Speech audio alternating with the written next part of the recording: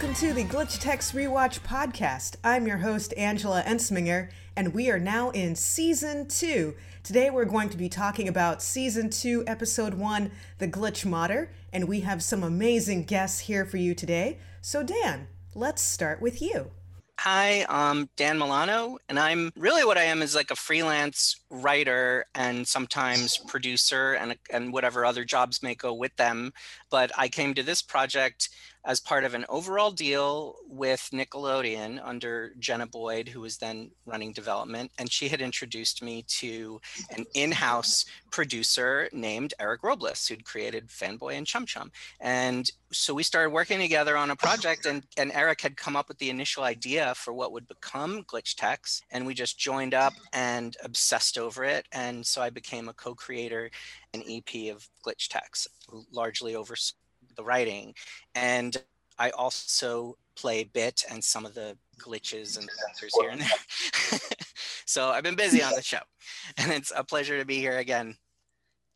Awesome to have you. Awesome to have you. And then also with us today is Sarah. Hi, Sarah. Hi, I'm an animator from the Philippine animation studio Top Draw. We handled a lot of the cutout production and sometimes just direct animating for the later episodes. I guess that's it. We're so glad to have you. And also joining us today is Johnsky. Hi, Johnsky. Hello, I'm Johnsky, and I'm also an animator like Sarah in the Philippines, like Top Draw Studios. And yeah, like this is actually Glitch Text is our first show in the company. It's like holds special place in my heart. So yeah, that's all. So great you guys can be here. Yeah, and we'll definitely talk about what it was like working on your first show. And then also today we have returning guest Phil. Hello, Phil. Hey, thanks for having me back. My name's Phil. I was a board artist from the jump on Glitch Text. Came on episode 101, like the big two-parter, and we just kind of ran all the way down to the end. So, I love this episode. So I was like, please, Angela, I got to talk about all the Ridley stuff that I can. So that's why I'm here. Yeah, Ridley's my favorite character of the show. She's awesome. And then also, last but not least, we have a new guest with us, Jules. Hello, Jules. Hey, I'm Jules. On the show, I was a revisionist, and I get to do a little bit of boarding here and there, which is a lot of fun. And now I'm just slaving away at Disney TV on a new show coming out. And yeah, it's going to be fun. It'd be cool to hear you define a little bit of what a revisionist does, and then also what you did, because you went through so much on this show and you contributed so strongly to this show. And I'm so glad you're all here. I just want to say, Angela, that Top Draw Studio was brought on a couple episodes in after we, Flying Bark Studio in Australia really helped us get on our feet, but they were already beholden to Rise of the Ninja Turtles. So when that show began, we started looking for like a puppy looking for a forever home, right? Like, who's our forever studio? Although there's no forever in the industry. But anyway, we found a relationship with Studio 100, and then we're supported by Top Draw. And it's not unusual for more than one studio to take on a particularly cumbersome show. What was great about the relationship here is that we knew from the get-go there was going to be this relationship, and although the show was a very difficult pipeline for everyone to learn, there was a lot of intercommunication. And so Top Draw Studios just did so much great, rough animation and layout. And over time, though, as things were changing over at Nickelodeon, there were a lot of things that affected our series. And eventually we had to go to one single studio. And Top Draw came on and shouldered the entire production and needed to now also be doing compositing and final animation. And they just excelled at all that. They adapted and learned so much. And the teams there at all these studios I've mentioned have been phenomenal. It's incredible that the show overall maintains like a very consistent quality. But anyway, I just want people to understand that when we talk to Top Draw, when we talk about Top Draw, they went from supporting us heavily to taking everything on. And the work of the animators we have on here today have done just so much incredible work on the show. And the relationship is very important because I want folks to understand that when Phil and Jules and our other board artists board here, no matter how well they do, you're almost starting from zero when you send it to a studio, because the studio's job is to start by matching those boards and then improving, enhancing, filling in however is needed. It all depends on the boards, but at the very least, it needs to be as good, if not better. And there are occasions where that isn't always the case, and sometimes it can't be. Rarely about talent. It's usually more about time and money and things like that too, not just talent.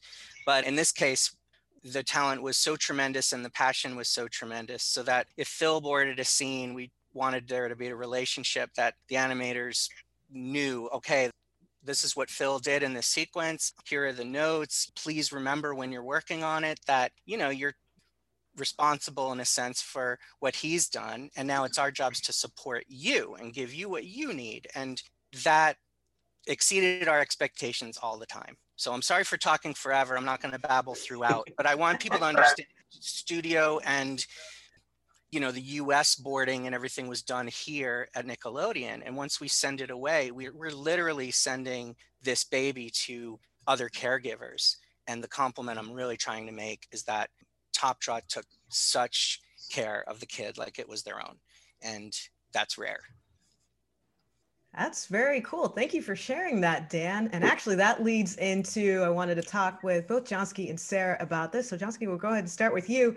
You mentioned that this was Top Draw's first animated show that they had worked on. So what was that experience like for you? It was pretty wild, especially that we were new when we started working on the show. And it was like, big change in our company. We're usually like do cutout animation, but Glitchtex came along and it has that hybrid of both cutout and paperless. So the senior animators that we looked up to had a hard time at first, and as time goes on, they found like new ways to animate that they almost look like paperless, but we still have the cutout technique that we specialized in. And I don't know, like for me it was like, since it was my first ever show, because batch and stuff, I don't know, it doesn't change a lot, but at the same time, working on a show that's unique in the company was a big deal. And yeah, that's actually a big reason. We were one of the newest batches, and for a long time they were saying like, because I am an old man at heart and I have no technology experience, they were saying, well, I can't hire this nerd. She only has paperless, because I came from a rough animator position. And then I would just doodle on the side of like our exercise sheets and everything. And one of the directors saw it and was like, wait, we need people who can actually draw on Glitch. Just hire her, we'll train her. And that was when we kind of found out that it would become this blend. It was new in that sense for the studio, because they have worked on all the projects they did, the My Little Pony movie they did, stuff like that, but they had never completely blended these two separate technical process together before. So that was a completely new experience, yeah, because we had to get people up to speed on what rough animating was, especially towards the later episodes.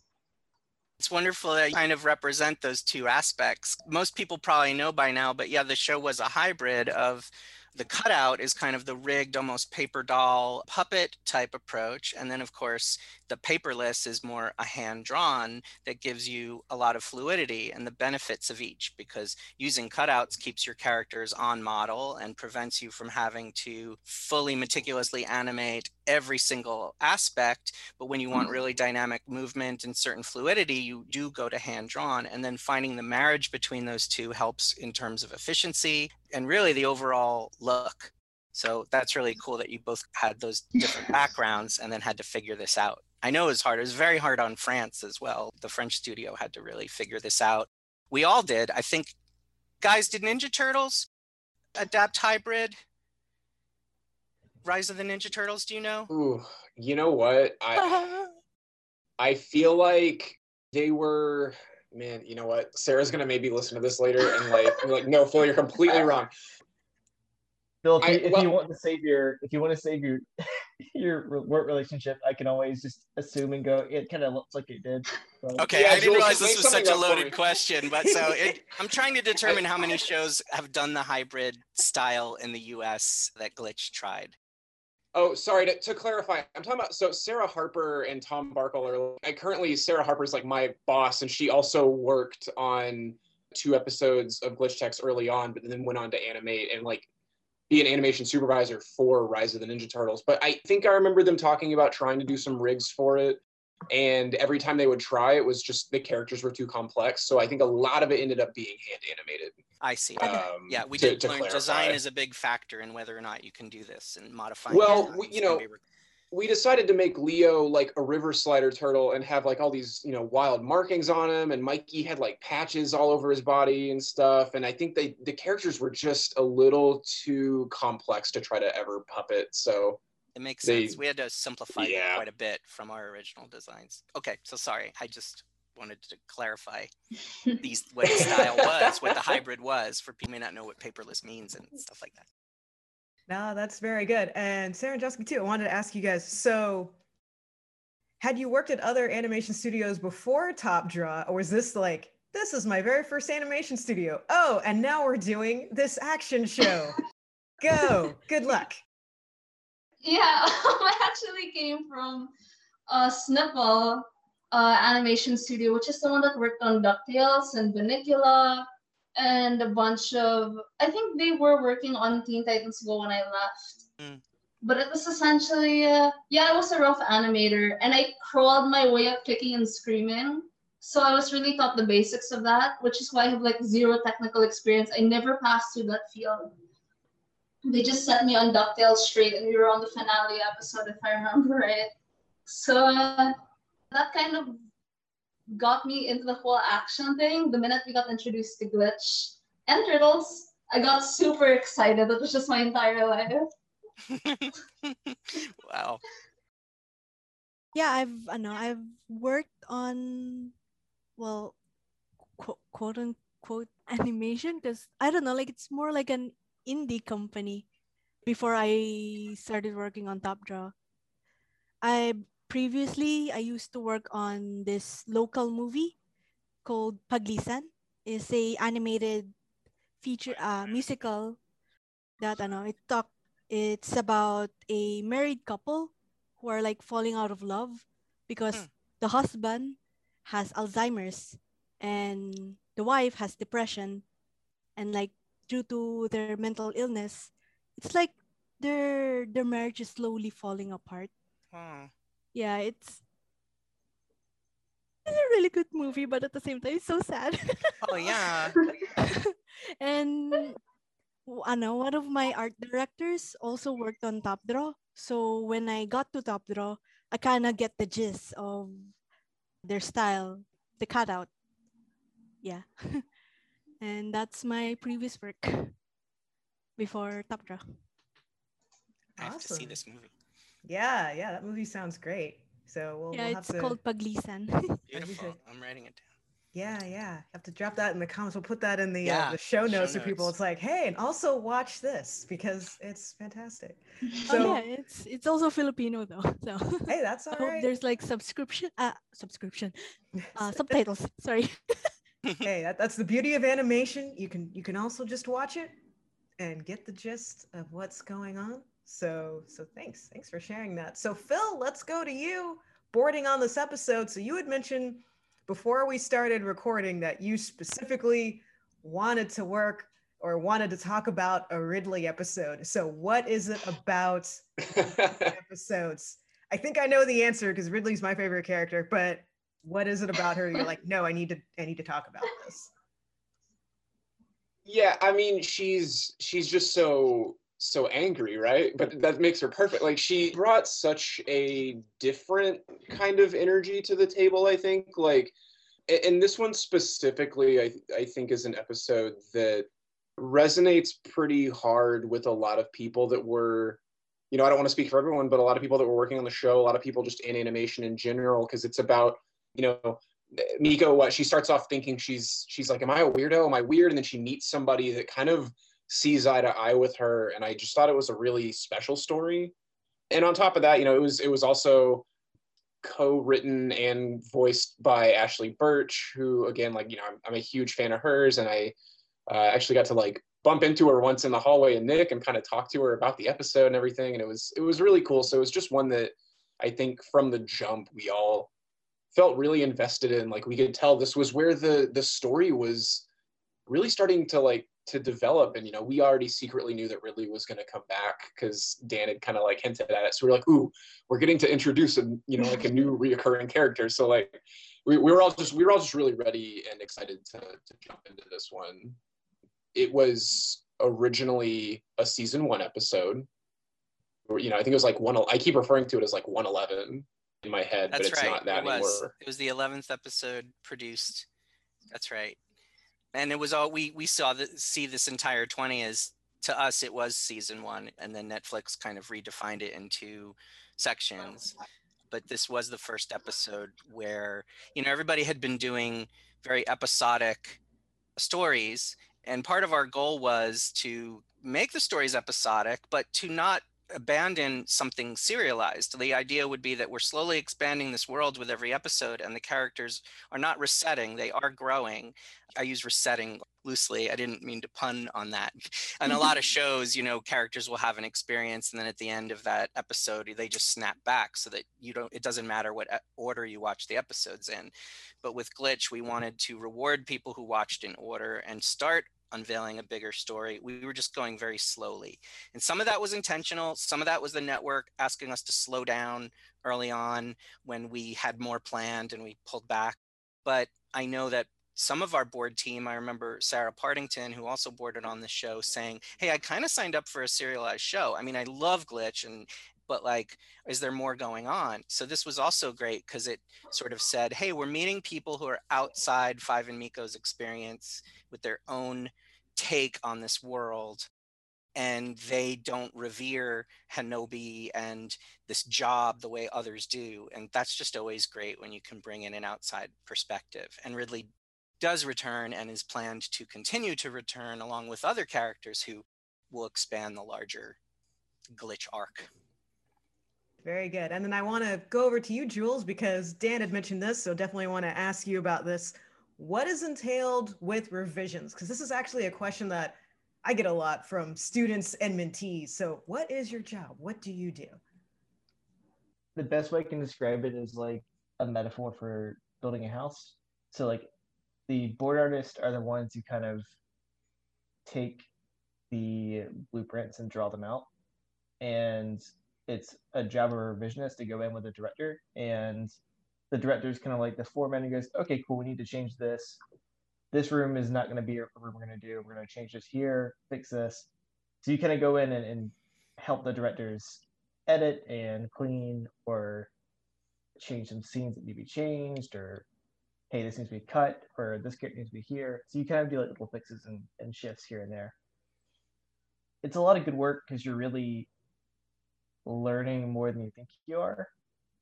You are subconsciously absorbing everybody's artwork and everyone's boarding style, and you're just power training essentially, but you won't know until you start boarding, and then you go, wait, how did I know this? What is this? What's happening here? Building muscle memory. Yeah, you're literally just building muscle memory because you're essentially studying at your job every day, and you don't even know it. Like you're picking up cues, you're picking up staging, and just little tips and tricks here and there. Like it's kind of amazing how that happens, but well, it does happen. It's not this thing where it's like, oh no, will I ever be at point? It's like, no, you will. Trust me. It's like going to the gym and you're like, oh, I can only do a 10-pound dumbbell. This is gonna be bad. And then suddenly, like a month later, you're doing 30s, and you're like, oh, what happened? It's like, how did I get so much arm strength? Well, and that's when you came in the beginning of season 2, because we didn't have the intro yet, and you just busted that out. Well, that was which because here's let's talk about. It's funny that like, oh, we had this one idea. Well, what happened was I had some free time. Like, well, I'll go to this our little like gaming area and play like Banjo Kazooie. I was playing games. And I think Eric saw me and was like, "Hey, what you doing?" I'm like, just don't have anything to do right now. I'm just kind of killing some time until I need to work." And he's like, "Next time you have like a break, come and see me." I'm like, "Oh." And then I had a break. And I'm like, "Hey, he said to come see you next time I break." He goes, "Cool, okay, well, pitch me an intro." So I was like, "Oh, okay, ha ha ha."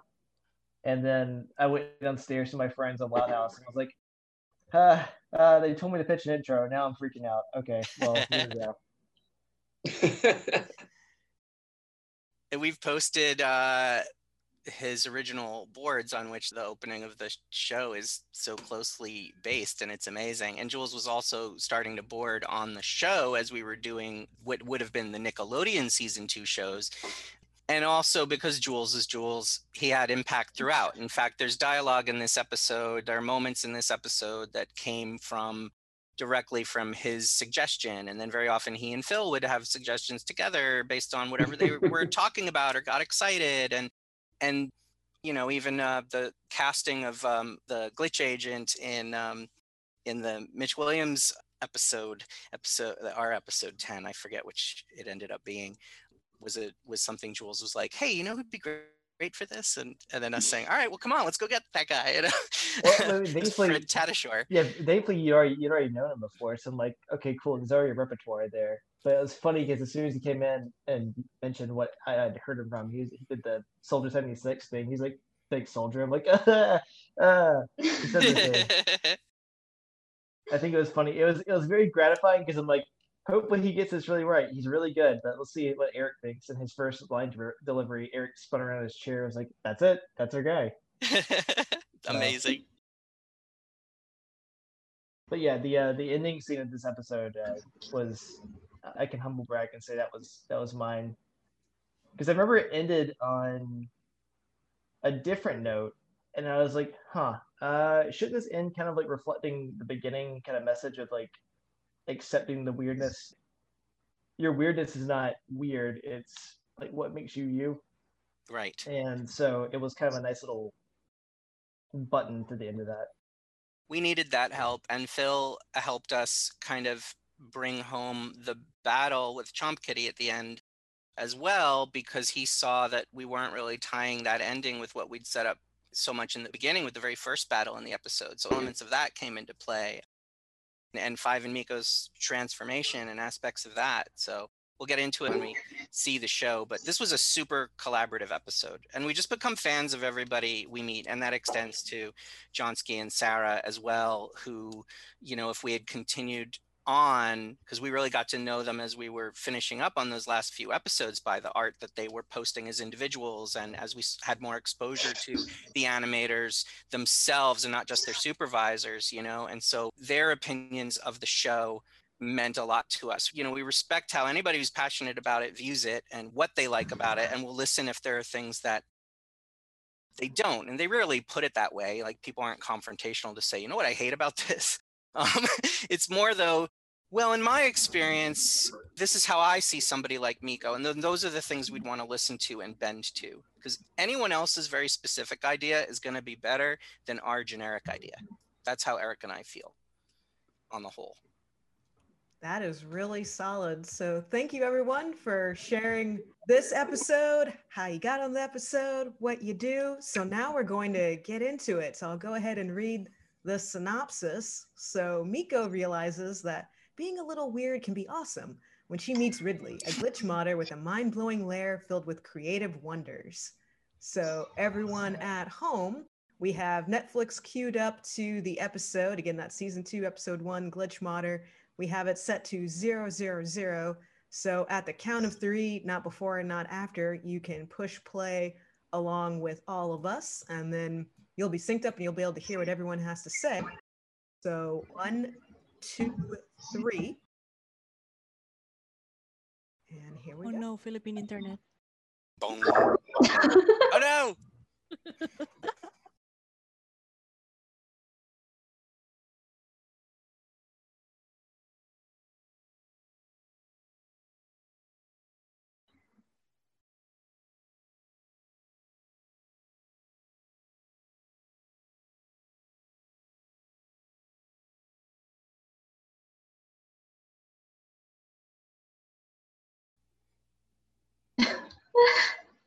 we're in. Mhm. Already it's crazy.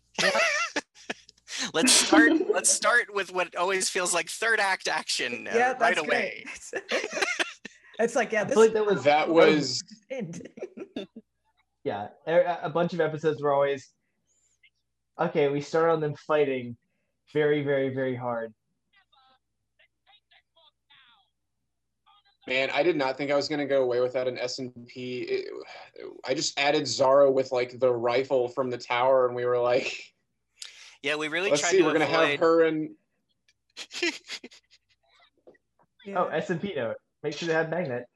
Oh yeah, I remember Katie talking about that on another episode where they were talking, saying, "Is it okay for Miko to be on top of the van? Yes, Is that yes. fine?" We'll say it says magnet. It's fine. yeah, that we specifically had to add the magnet glove, and you know we had to like tone down. It's hard, right? Because you want to put like video game weapons in, but I think maybe like firearms get a little dicey, so we had to make it look pretty cartoony. But that's the style of the show, so it worked out great. Yeah, we tried to be sensitive to not weaponizing these children so literally. Yeah. Also, it just was, again, more unique to the show. I mean, you have 1,000 other shows that may do a traditional weapon. We should do something glitchy because this is glitch text or something video game inspired. But sometimes you just want that feeling of somebody's laying down cover fire, and that's the posing, and that's the thing that gives it to you. So that's, I think, why it works and why it wasn't noted. It's just it was more about the feeling. And then that poor All these family. poor people.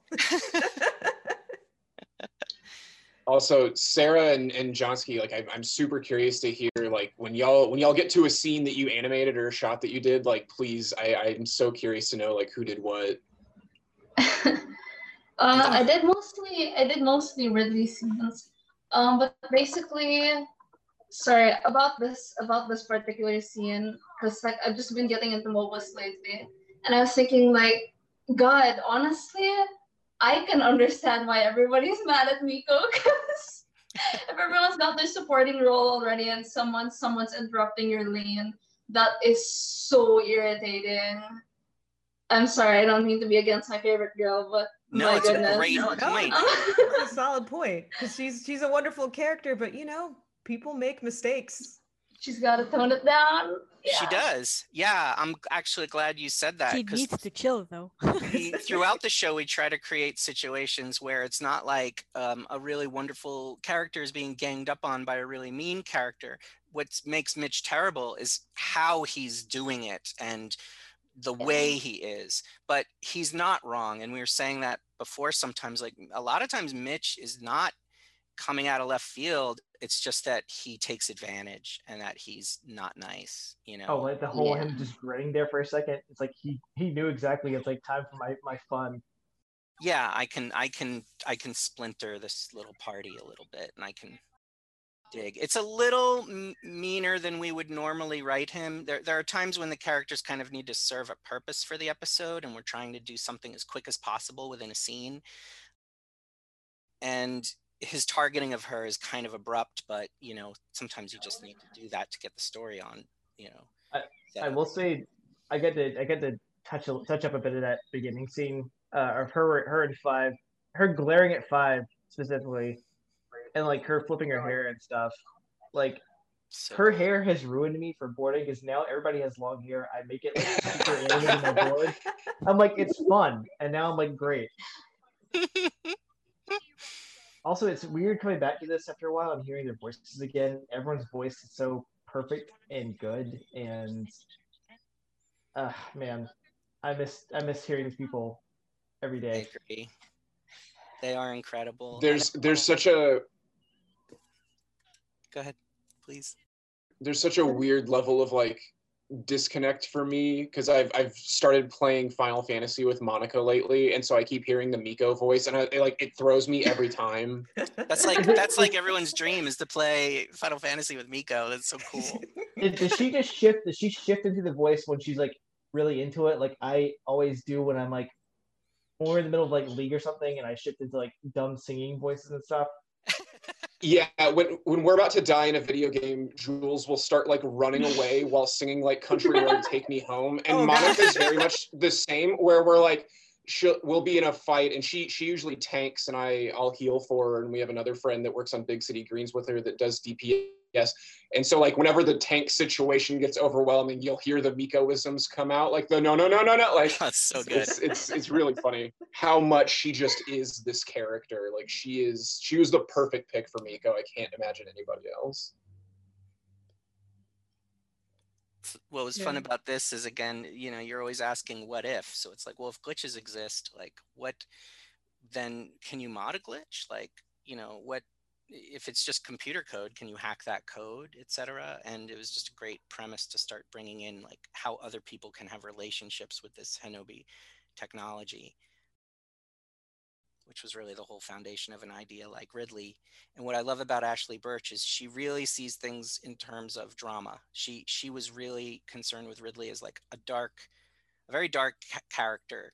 And, maybe even it seemed a little too heavy at first, but that's never a problem. You always want a foundation of something very real. And we made a promise to Ash that like, yeah, it's a show for families and stuff, and we're going to lighten it up, but we're not going to betray who that character is. And I know she was really happy with how it came out, because she's like, yeah, it only takes a few moments, really important moments, to see that Ridley, she's somebody who's she's had a history, and it affects her, and it affects her decisions, and it'll be part of her character going forward. And sorry, just to add on to that, it's like my favorite thing about Ridley as a character wasn't that, oh, she had this dark side that we needed, or in the show. It was more that you can kind of understand her if you are in the creative field and you take pride in what you do. And I think she does mention that later. You take it very personally, especially if someone's there to critique your work or constantly, give you bad advice or tell you, oh, you shouldn't be doing this, you should be doing this instead. Right. It's so easy to come off as the bad guy when you say, no, I don't want to do that. It's such a personal feeling you can kind of relate to. It's true. And again, like, even though Miko is the quote unquote hero and Ridley is the antagonist, Ridley, you have to believe in what Ridley wants. You have to feel exactly what she feels. Otherwise, it's wrong. It's sending a false message to people, because it's not a good or bad issue. And I think that's ultimately what the bigger story of the show will be about, is that this technology is just an evolving form that people will have different relationships with, and who's to say how it should be used? Like any medium. I mean, it should be used to make that really cool shark beanbag chair. Like, yeah, basically. I want that. That's what I want. That's what I want. And Ash plays Ridley, and of course, like, she was like, well, what do you want the voice to be? And I was like, what do you want the voice to be? I'm like, yeah, Ash, like, there's no us telling you, there's just us finding it together. And she tried a few things, and she even gave a few ideas for the design. Ironically, it was not based on, like, a lot of people see Pidge from Voltron, and so do I, but the source character was actually something else that Ash brought us, and I'm sorry, I can't remember now what it was. We'll have to put it in the show notes.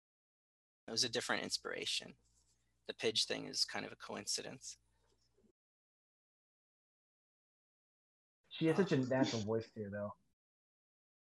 Everything she does has such a natural sounding. Like, there's a lot of voice actors who are really good, but you can kind of, if you listen really hardly, kind of tell this person's playing their character. She hits that role of, like, it just sounds like that's a person. Yeah, and it's hard to be a little bit heightened so that it's a characterization, but acted so genuinely that you believe in the person. And that's just the right tone for the show. This, like, wackadoo cartoon that we want you to believe in our characters. That's the shot that shook the internet. Yeah, that was Chris Graham. That was all Chris Graham. He's like, hey, so can you do this one scene pretty much just like Ghost in the Shell? I'm like, I can try. And then he's like, don't worry, I got it. And then he came back with that. It was horrifying. Is this you in here, Sarah, that jetpack stuff? No. I handled the much later stuff too. Oh my gosh, that's the big, yeah. I apologize. I feel Ooh, free to curse I'm us really, out, guys. But yeah, I was gonna say, Oh no, I'm so I'm sorry. distracted by my love for this small child. God, I love her so much. Uh, Like that Mike Sims. Like we In we'll find him soon. I wonder Mike. who could he be? That's, that's all I have to say about So him. It's like, yes. in terms of like animating a character, like was Ridley super complex and like hard to keep track of from an animation standpoint? Like she just has so many like things, like the goggles and the tutu and the boots and everything. Or did y'all like, is she fun to draw? Like how do y'all feel about her on the animation side? Personally, I absolutely love animating her. Just because she was weird, so her design was kind of memorable, and you could kind of take it to muscle memory immediately. The only sad part was when we were just about done with our scenes, and then we got a last minute email saying, "Wait, wait, wait! We all forgot her gauntlets, so we all had to go back and redo everything." That was a no. pain. So that Oh my it's just gosh. the minor details that caught us off guard. I actually never animated Ridley in any of the past episodes that I worked on. But I did work on the dragon, and it was a heck to animate. That's true. Yes. Don't hold back. We want to hear about it. There's a lot. We're obviously proud of so much, and we appreciate everything everyone did. But we also, as we went on, we tried to learn to simplify more. We had less to prove, for one thing, and also we started to see what this new system and pipeline, like how it was working and the effect it was having on everybody, and to be very aware that the show was so difficult that it needs to be sustainable, and we need to pick and choose. And so and I also think people who are genuinely interested should know it's hard, and we made it harder. No, that's just the industry, I think. It's gonna be hard forever. No one knows why we love it.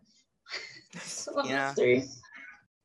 I wish Sarah Parrington was here, because I can tell every time there's anything that's on our episode, we can tell there's like a cute part. It's always her.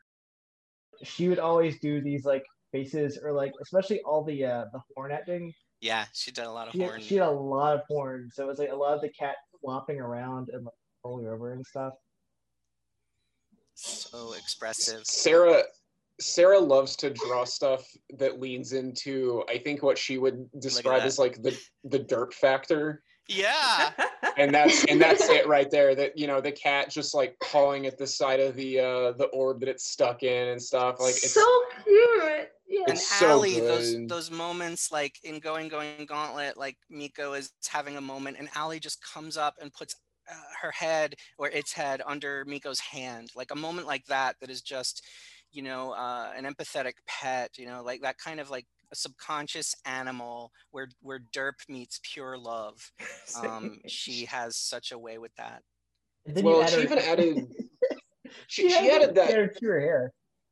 That what was the shot from 101, yeah, where she just had Miko like playing with her hair, and there was something that was so subtle but so real about that like when Miko gets nervous, she'll kind of like tug on that one long dangly strand in the front, and I'm like, man, that's something I never would have thought of, but she made it feel so like it was so perfect. It felt so like human and real. Well, when you all talk about what you love, how the voice actors bring that quality, that's where your acting does the same thing, where when you guys look for not just the dynamic posing, but like the little moments, little acting moments, little behaviors, that is the factor that merges it all together, and where you guys are all a tandem performance, all, every department, that primarily the actors, board artists and animators are three hands in the same puppet performance. Really. Yeah.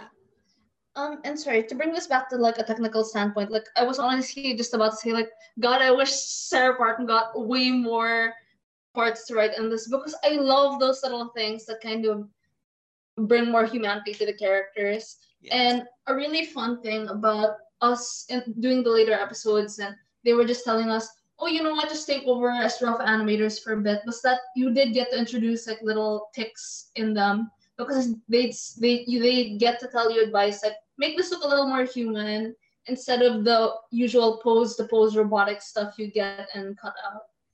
So that was super fun to do. And this was like one of the first episodes I ever did. My part's gonna be coming up soon. Yes, and you'll have to point out your stuff. Yes, please do. Oh, I want to see. it was Speaking just of so that little fun no to she tell. didn't, was that you, Phil, the little no she didn't moment? Oh yeah, that just felt like such a like Scott Pilgrim joke Yeah. that I wanted to throw in there. I've been watching a lot of like Arrested Development too, and I love Ron Howard as the narrator. Like whenever somebody yeah. messes up, and they're just like, he was incorrect, like immediately proving the character wrong. Yeah. The character will say, I'm kind of a big deal. And then Ron Howard will be like, he was in fact not a big deal, you know? It's Back the and best. forth.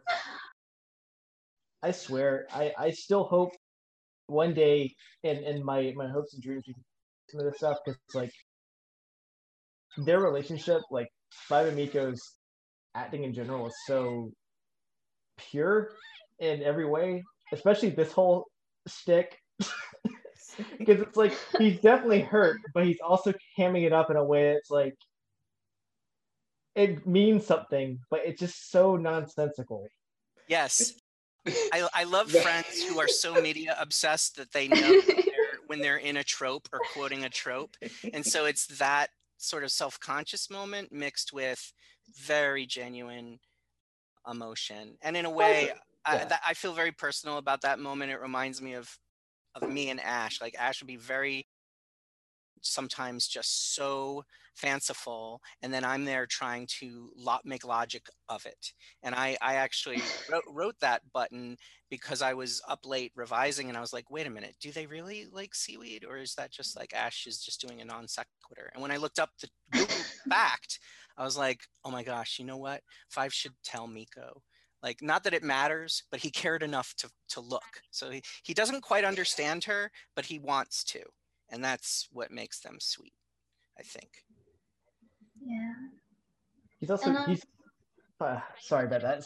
I was gonna say Five's just such an innocent kid, such a good kid. Yeah, he's wholesome. Purest boy. Totally. Five? Baby BOI. I got a feeling that this is going to be some of Jonah's stuff. The Dragon Kitty here. I am so sorry you had to animate this cat. We didn't have to put a spike ball on the tail, but we did. Yeah, this is pure you guys and Phil right now. Like even because we in this part, I believe Studio 100 worked on this. But even with the guides and everything, it's still pretty hard. Especially that we both implemented the cutout paperless hybrid system. Wow. But yeah, I mean, it worked great. How like what's the over under? Like, what's the hardest part about, like, this character has so many moving parts? Like, is it? I imagine animating a character with 4 legs is got to just be the worst. Oh, I've been drawing 4-legged characters for the longest time though, so it's pretty okay. But so you were ready for this. 100%. Mainly because you can like see like the lines like going on the edge and stuff. Because we're also looking at the tiny details too, so that there will be, I don't know, like probably like fans would like look up as like, oh, animation error. Oh gosh, I'm sorry, I'm getting super excited. A lot of with the warrior and technical wizard shit. stuff. Oh, and I'm sorry. I'm sorry. I just get really excited because the warrior and wizard stuff and those are the stuff I handled, and it was fun because sometimes they just go like, oh, animate this, and I'd be like, okay, where are the roughs or the proper models? And they're like, just doing it. That was the one, but ridiculously hard. I love this episode so much. It's so good, you guys, and it's there's the acting here. This even went a little further. We trimmed it back, I think, but just, the emotion, holding that cord and making her decision and falling back into the portal in this like sacrificial way. It's so great. And then thematically, where our job is to be against modding, but the modding just saved our butts. And, our gauntlets have limitations, and other people can help us with that, but right now we're not at that point with this character. So there's so much happening, like thematically, emotionally. It opened the door later on for ideas you guys had mentioned to us about like the whole, do you stay like with justice where it's pure and prim and proper, or do you do good but it's not illegal, Right. Yep. Oh. Now, okay, so we're at the. Are you guys at the last bit now? Like kind of the epilogue here. Yeah. That's Jules's bit, because I'm at the part where they're playing cards. Like they're playing knockoff Magic the Gathering. I was gonna say that. This is all. I added that in. Like, we got to make fun of every time there's a Magic reference in this. It's always against one of our friends, Phil and my friend. We had one friend that, like, we were all starting to learn to play Magic together, and he had this one card that we just hated. And like in retrospect, it wasn't that bad, but we were like, we're gonna pile on this swamp deck every single chance that we can, like, just as kind of an in joke. So anytime there's a reference to Magic, it's me or Jules like being salty about getting our butts kicked by one of our friends in the game. I remember after. Oh, sorry. Sorry. Like after watching the first animatic of this, I immediately messaged either Jules or Phil on Twitter, and this was our first interaction. I was like, "Oh my god, who added the Magic part? Do you guys play it? Do you need friends?" Absolutely, yeah. We can still play Magic. It's so beautiful. I remember the after we screened the episode, or I think it wasn't the episode, after we screened the animatic, because I was like sweating bullets because I'm like, oh god, this is the first time I've ever boarded something that's like going to be shown to like most of the crew. And I remember because I added I added some of the ending lines of just like I think you guys eventually fleshed out the lines, Dan, but like I remember adding some of them to kind of fit the rest of the scene. But the Magic lines?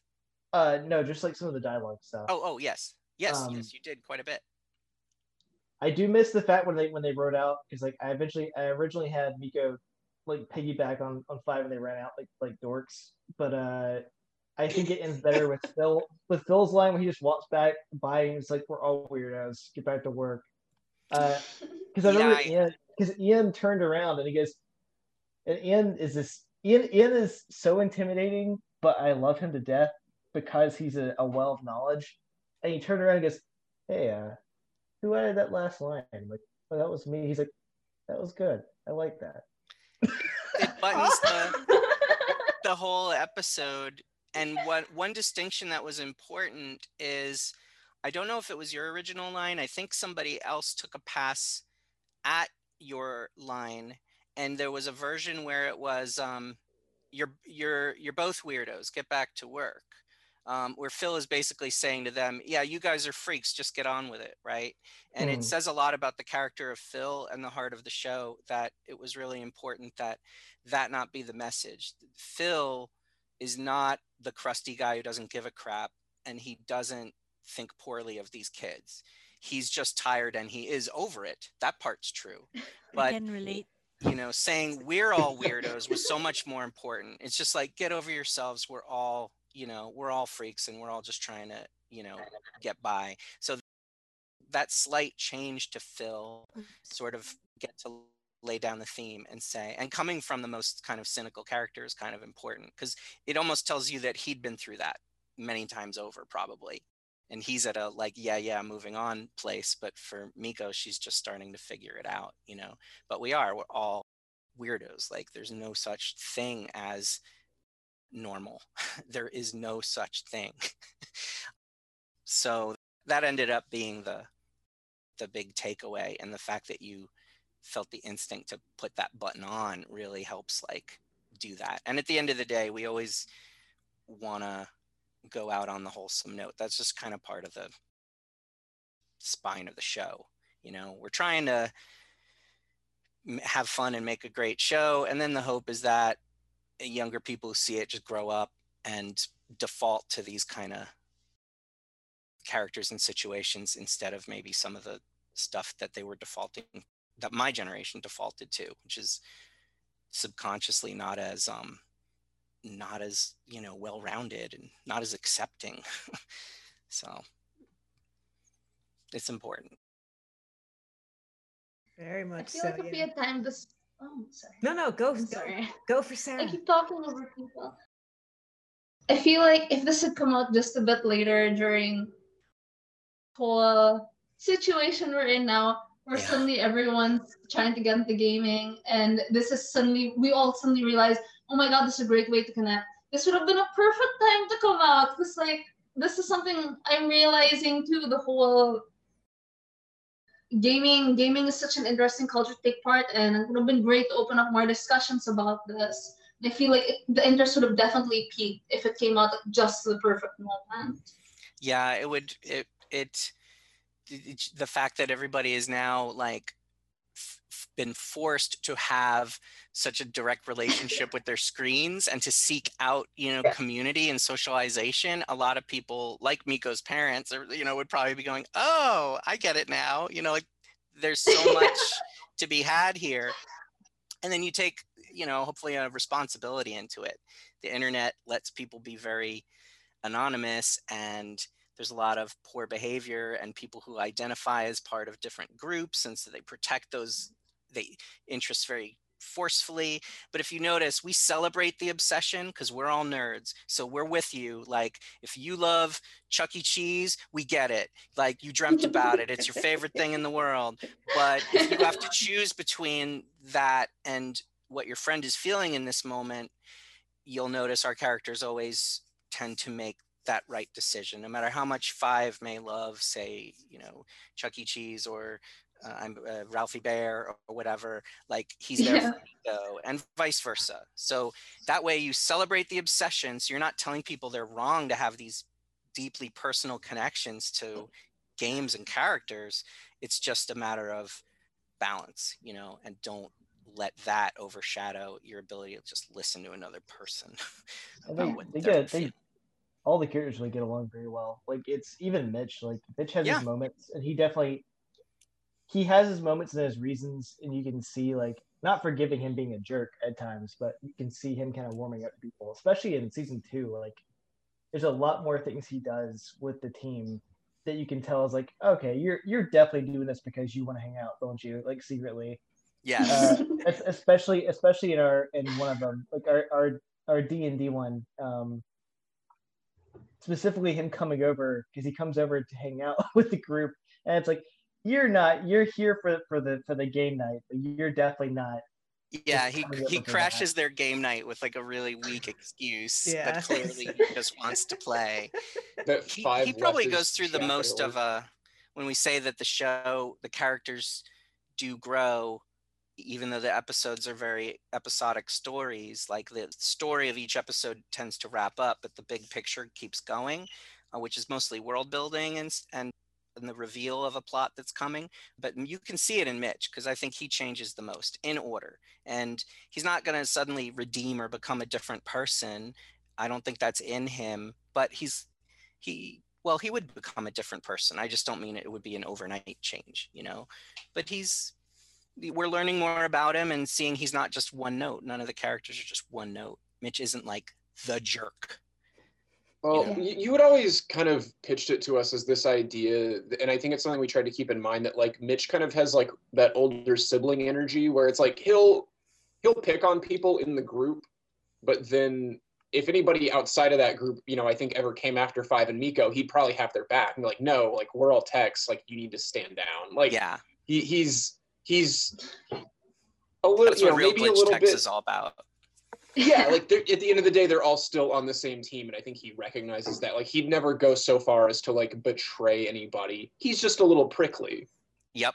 He just doesn't want anybody in his way or making things more difficult. He's just a more obnoxious version Phil in a way, where he just wants to get on with it, and he doesn't play well with others, but he knows what he's doing, and he is really good, and he does start to respect and appreciate the others when he sees they do bring something to the table, and so he and certainly people have noticed that he does end up taking a liking to Ridley for a few reasons, and I think one of them is respects, like, wow, she can do something I can't, and that's pretty cool.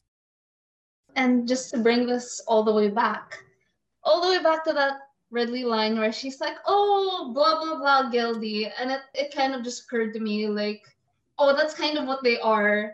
They're not just a strange party of RPGers. They're literally just a strange Discord server whose obsession just drew all these weirdos in.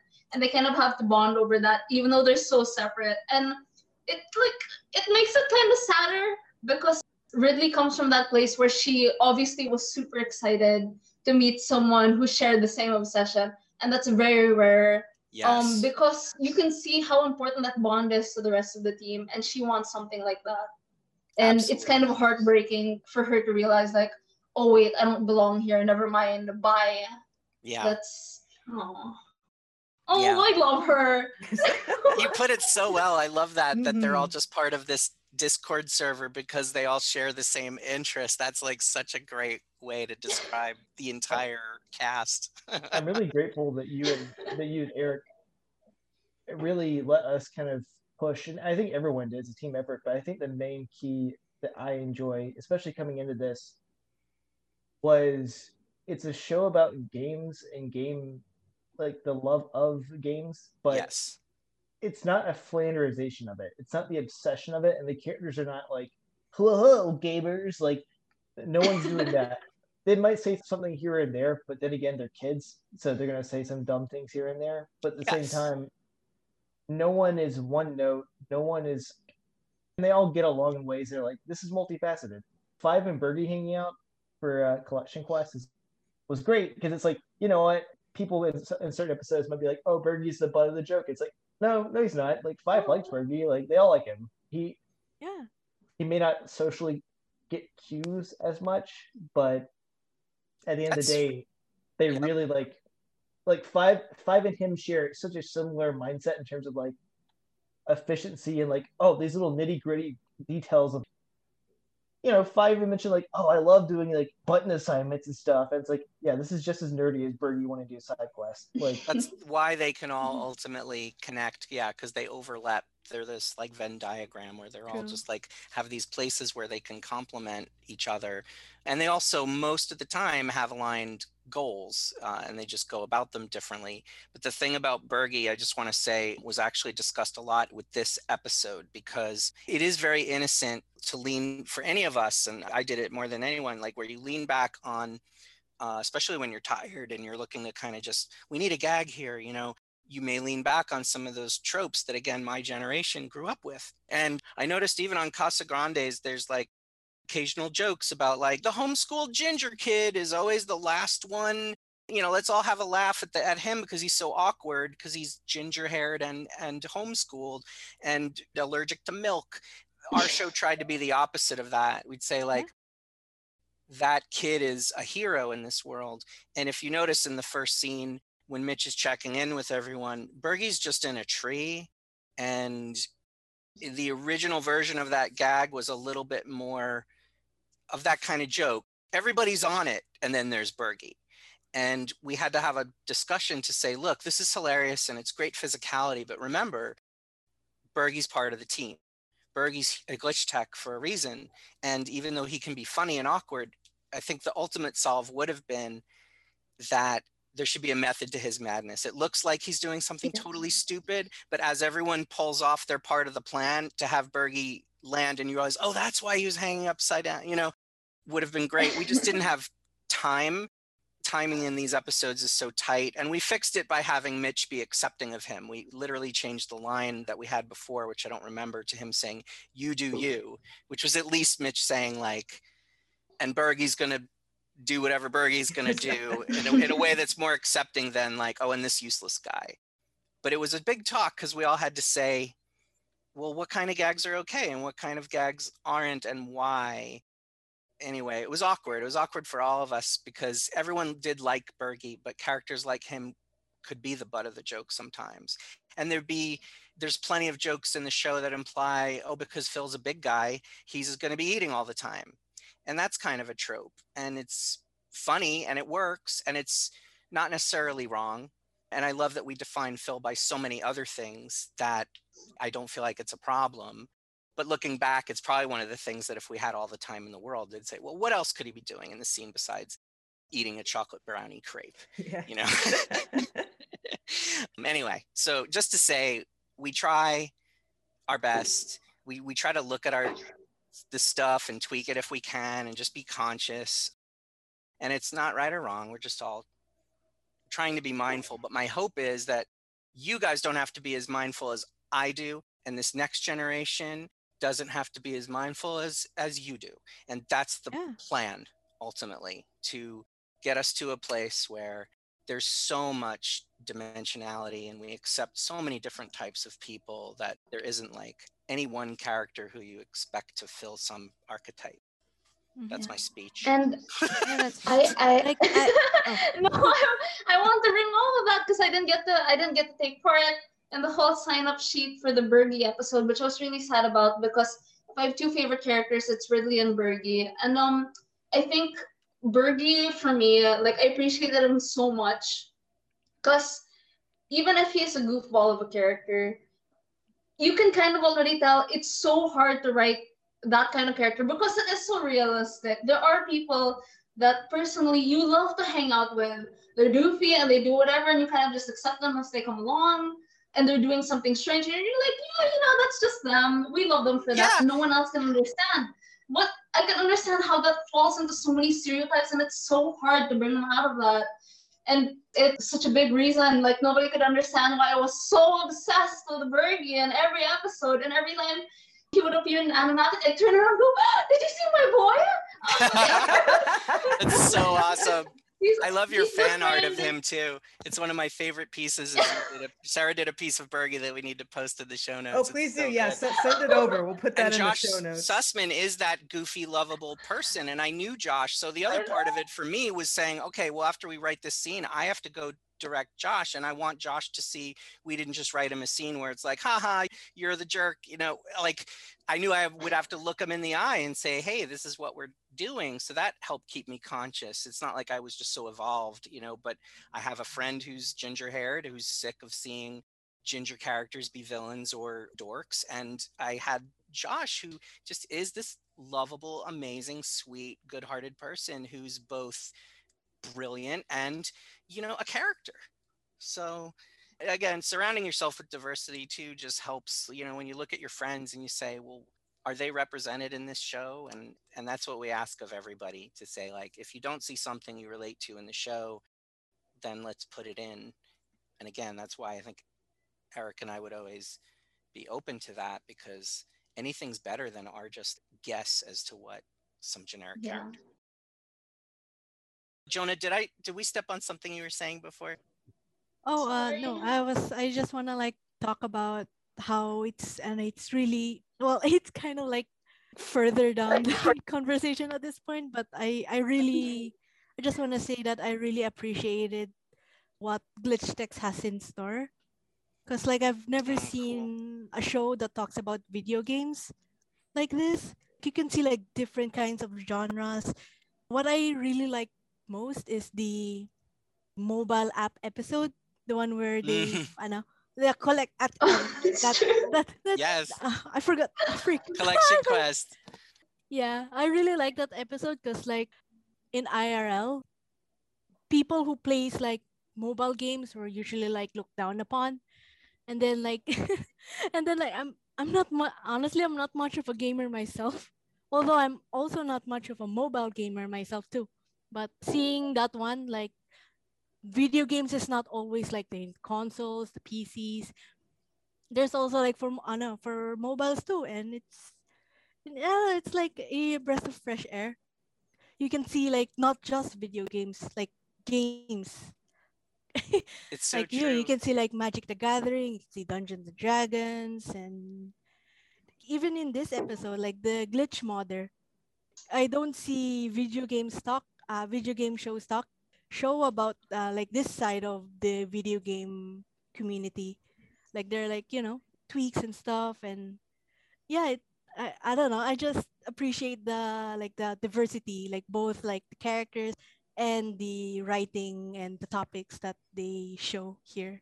It's maker It's really culture is nice. such a huge part of it now, and Yeah. it is now a medium. You can pick up a camera and make your own home movie, and you can also pick up any form of software, including a paper and pencil, frankly, and start game designing. And so that's a part of the culture and worth looking at. And then there's a book called Getting Gamers, which was a big influence on us in that it covered the scope of personality types, both of gamers, developers, and the cultural impact of gaming. And they would talk about how gamification is used in jobs. If Miko's mom, if she was using a coupon app, is essentially playing a game where she's like unlocking achievements and she's maximizing points and she's like doing all this stuff, with regard to saving money at home or whatever, or that could be something her dad is doing, like maybe at somebody's workplace,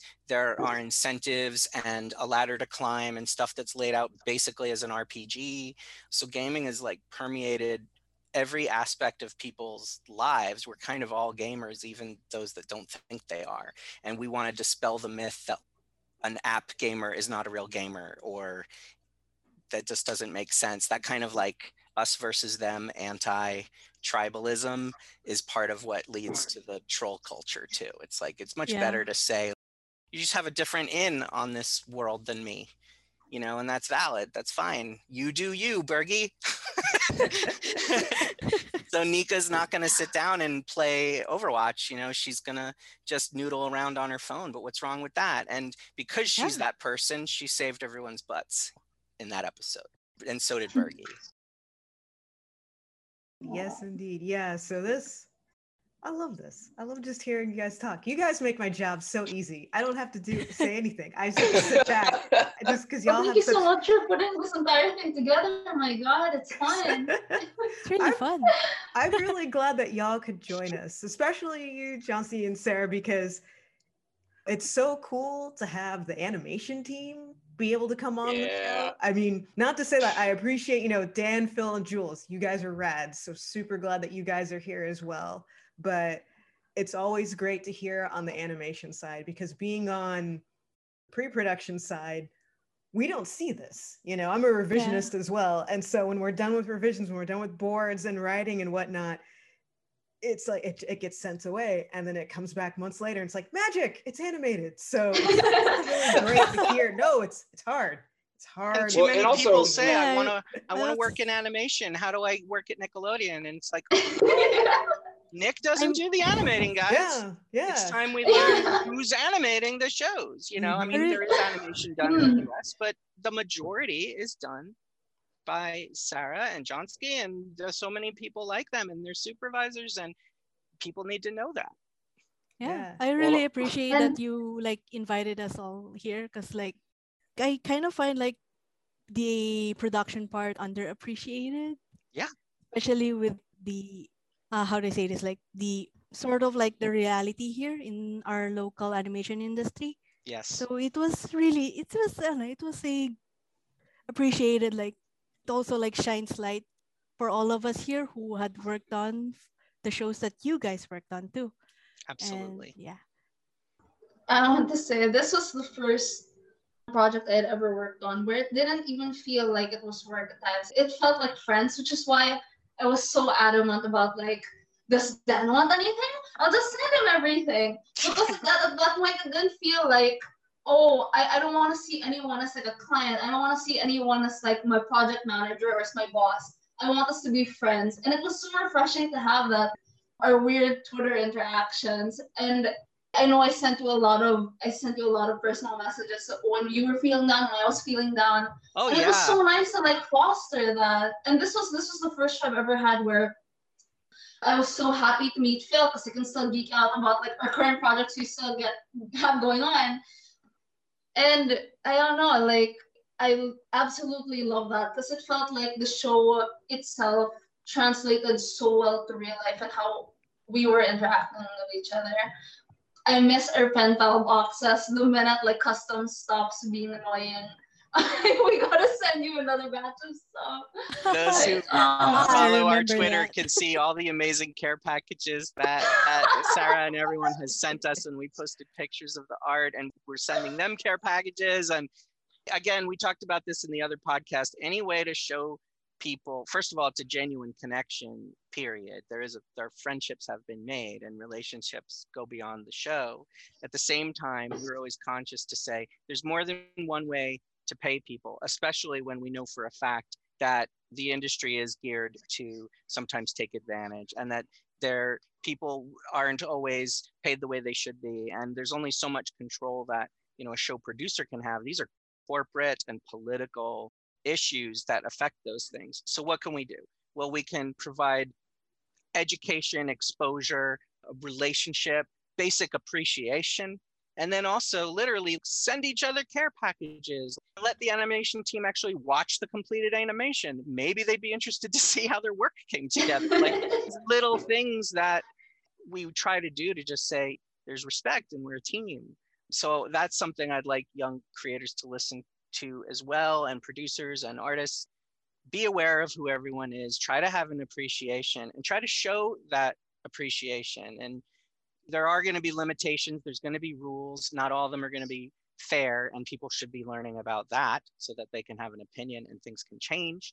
But also just do anything you can, and that's really it. It's just like a basic respect and appreciation, because we all love the same thing. It is, Yeah.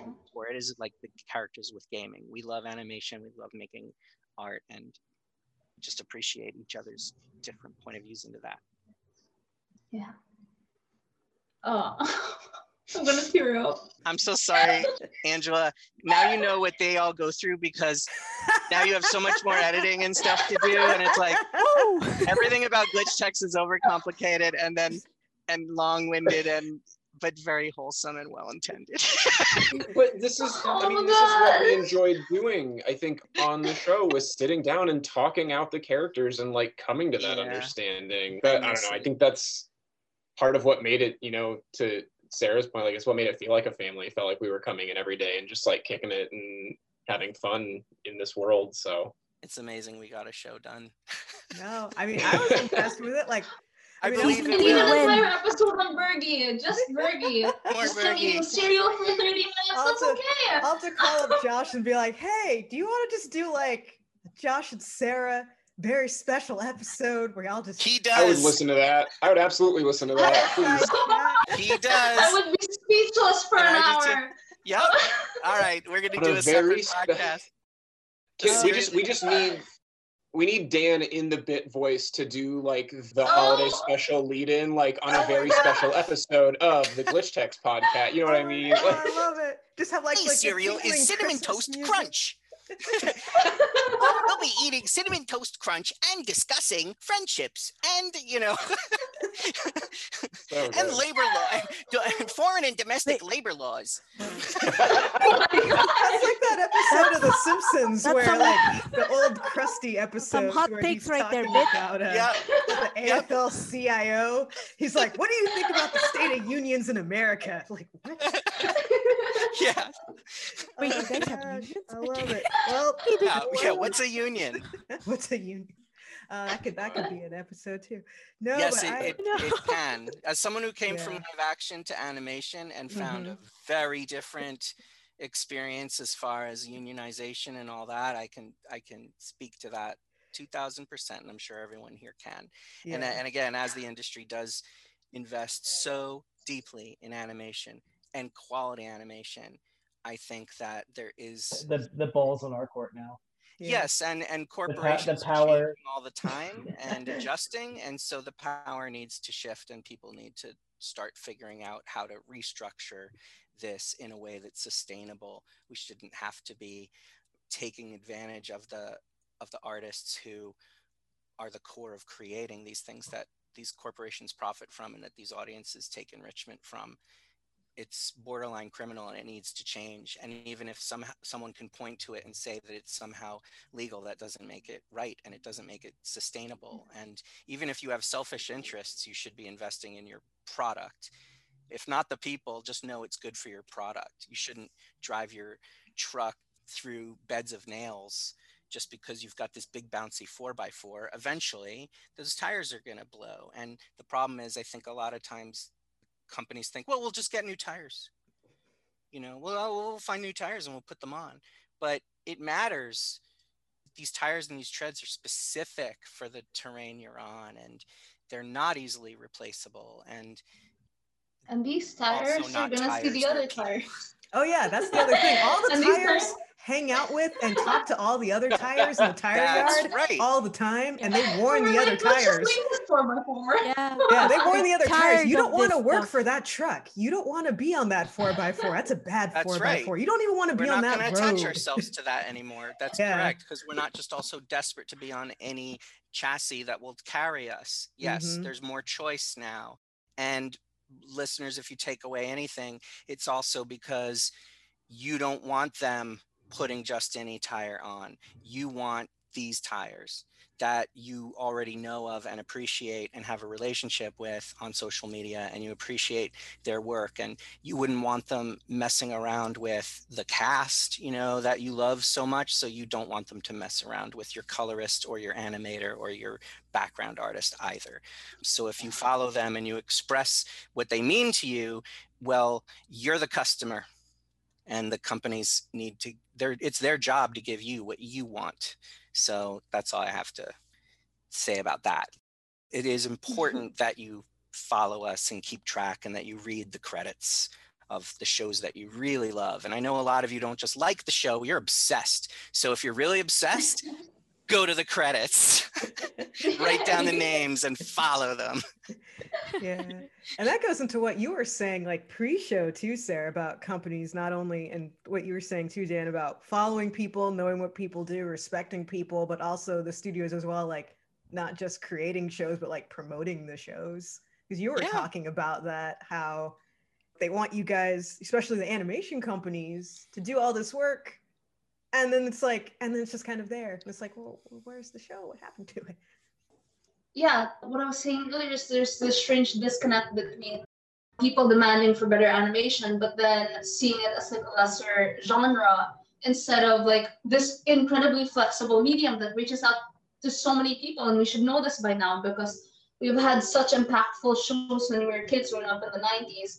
We translated it to stuff we could understand in Adult Swim, like Samurai Jack, when we got like an R rating for that. It becomes a lot more holistic for the generations to appreciate. And for some reason, people haven't clued in on that yet, how much we owe cultural reference and its spread to animation as a medium. And if I could ask anything from listeners, it's that you demand more of animation, not just voicing out saying, oh, we need better quality, we need better this. You want topics to be covered because studios will want to explore projects that do have topics that are to your interests. They'll greenlight a lot more. You won't have the same one-directional, bland kind of topic that you're tired of.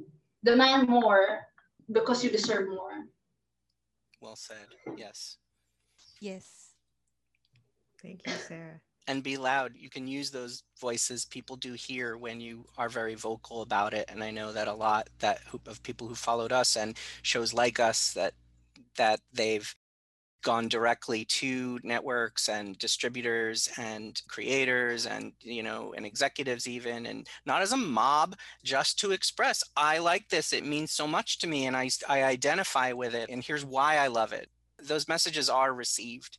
And it takes time. These companies move slowly, but it doesn't mean they're not hearing you. They're not going to write back personally, but I guarantee you that the messages do get through. They amass and they get heard. So just use whatever you've got. And also rest. We talked about that earlier too. None of us rest, none of us get enough sleep. So. The tires are tired. Yes. Yes.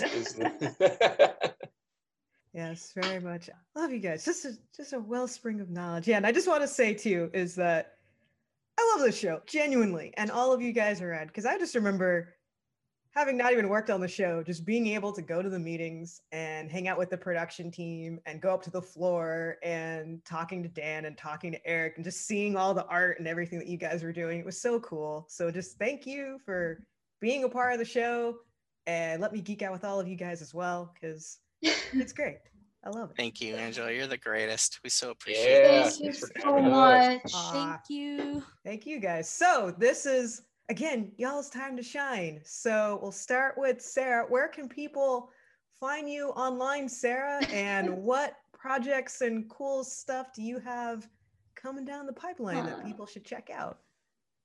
You can find me on Facebook under Magedon, Magedon. Currently, we're mostly working on the upcoming TMNT movie, but I also freelance on the side and stream on the side because a millennial's gotta hustle. So that's me, I guess. Should I sound like my art station or Yes. the Yeah. same name? Yeah. Yes. Art station's the same name. I'm just Magedon everywhere. See, and like a true millennial, branding, very important. So very impressed. We'll put everything on the show notes as well. So thank you. And Johnsy, what's going on with you and where can people find you? I'm also with Sarah, like working on the TMNT movie, which is gonna be cool. Dark. Ooh. Yeah, that's all we gotta say. All right. And also, you can follow me on my Facebook, Twitter. Facebook, Twitter is both Johnsky and Johnsky Anims. And for my Instagram, though, I go by Sweet Autumns. Yeah, and definitely don't check out my YouTube channel. Just kidding. Very cool. Very cool. And then Jules, what are you up to and where can people find you? So right now I'm working at Disney TV. I'm on the soon 2022, I think is the date it's coming out, show Moon Girl and Devil Dinosaur. Yeah. It's going to be a lot of So fun. excited. I can only say that because they've told us like, hey, here's what you can say, what you can't say. So look forward to that and the news coming out for that. I'm sure that we'll have more information at, oh my gosh, I almost said E3, Comic-Con. I'm sure, That's it, man. Comic-Con. Oh, Yeah. the game It's E3. gaming never ends. But you can find my stupid little drawings and random non sequiturs on Twitter. It's spelled like such a early 2000s name because I didn't know you couldn't change your thing and it would untag you. But it's X underscore wolfsteak underscore X. I wanted to be wolfsteak, but you know, you'll see. It says Jules Bridges. That's awesome. I love it.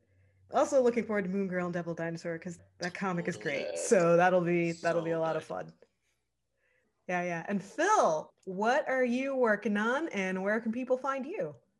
Yeah, I'm working on a Lego series called Monkey Kid, and I'm doing that with Flying Bark, who, you know, also animated some Glitch, animated some Rise. It's a lot of the same high energy stuff, so hopefully one day you guys will get to see that. But yeah, I'm on Twitter at Off-Brand Link. That's what my college professor said that I looked like, was an off-brand version of Link from Legend of Zelda, and it just stuck. So yeah, find me on there. I would say find me on Instagram, but I have not uploaded in a Gregorian calendar year, so don't even worry about it. Just find me on Twitter. So yeah, that's where I'm at. That's fantastic. I'm just saying it's been a good tick since Instagram. Like I haven't posted anything on it, so don't even sweat it. Don't find me there. All right, that's so great. Okay, and then Dan, what are you up to and where can people find you?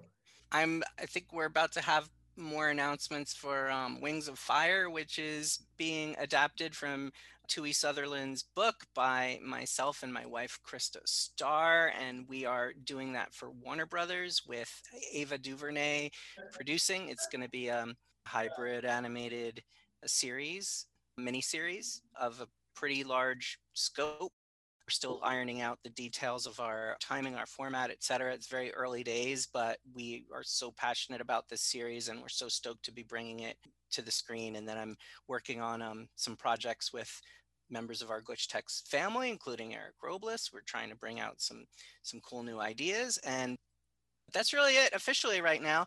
GlitchText has unproduced boards that we still want to produce as episodes. We have a million ideas. We're looking to find out what's next for us, be it with the current Netflix, Nickelodeon setup or something else. And again, it's slow. It takes time. We're still waiting for a definitive answer, but the industry and the studios have been so rocked by so much lately that I just don't know that we're going to get a quick answer. It's not a quick, easy thing. It's not really a matter of are we picking it up or not, unfortunately. There are just so many other factors that are affecting it right now.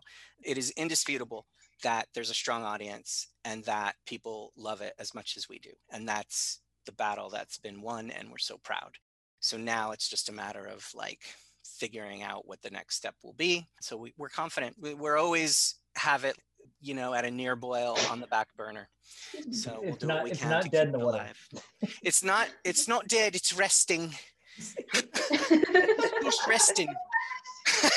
It's got to respawn. Yeah, man, there has been quite a glitch in the industry, and we're just staring at a loop like it's buffering. We're waiting for the show to come out of buffering. So give us time, Tex. We're working on it. In the meantime, I'll just, read people's fanfic. We'll get the cast together. We'll read your fanfic on a new podcast. Oh, no. It's not a half bad idea, actually. That reminds me of Don't check Nicole it out. Nicole Byer has a really good podcast where they watched all the Star Wars movies because they'd never seen them, and then they watched all the Lord of the Rings movies and the Hobbit movies because they'd never seen those, and they talk about the fanfic. They're like, we didn't even know this was a thing. So I'll have to look into it. If we could make the issue can be that when we, meaning really Eric Robles and I, or anyone who writes for the show, if we read fanfic and then we subconsciously use something, that can put the studio at risk. So we love all the art, but I tend to stay away from fanfic because it's not my issue. It's a literal legal issue. And Eric and I are the only two human beings in the world with that problem because we're the only ones who'd be liable if we accidentally took someone's idea.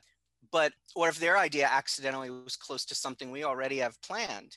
But if there's a way we could have a little thing to allow for us to be exposed to that material, we'll look into it, because it would be so fun to just do a fun podcast where any of us from the show who can join in will just have fun reading people's fanfic and doing these little almost radio dramas, assuming they're depends on the content, of course. Family friendly.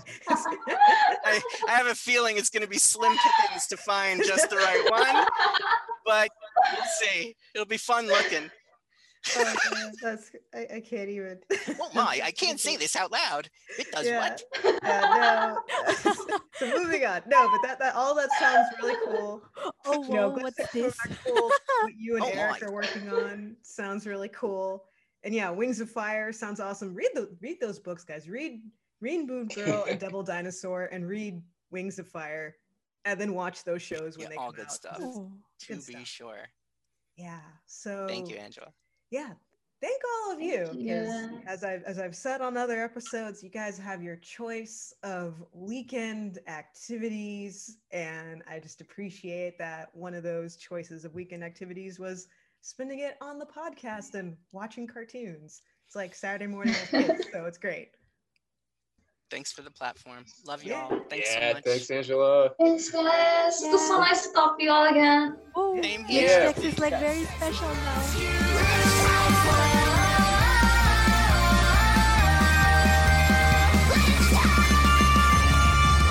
Glitch contained.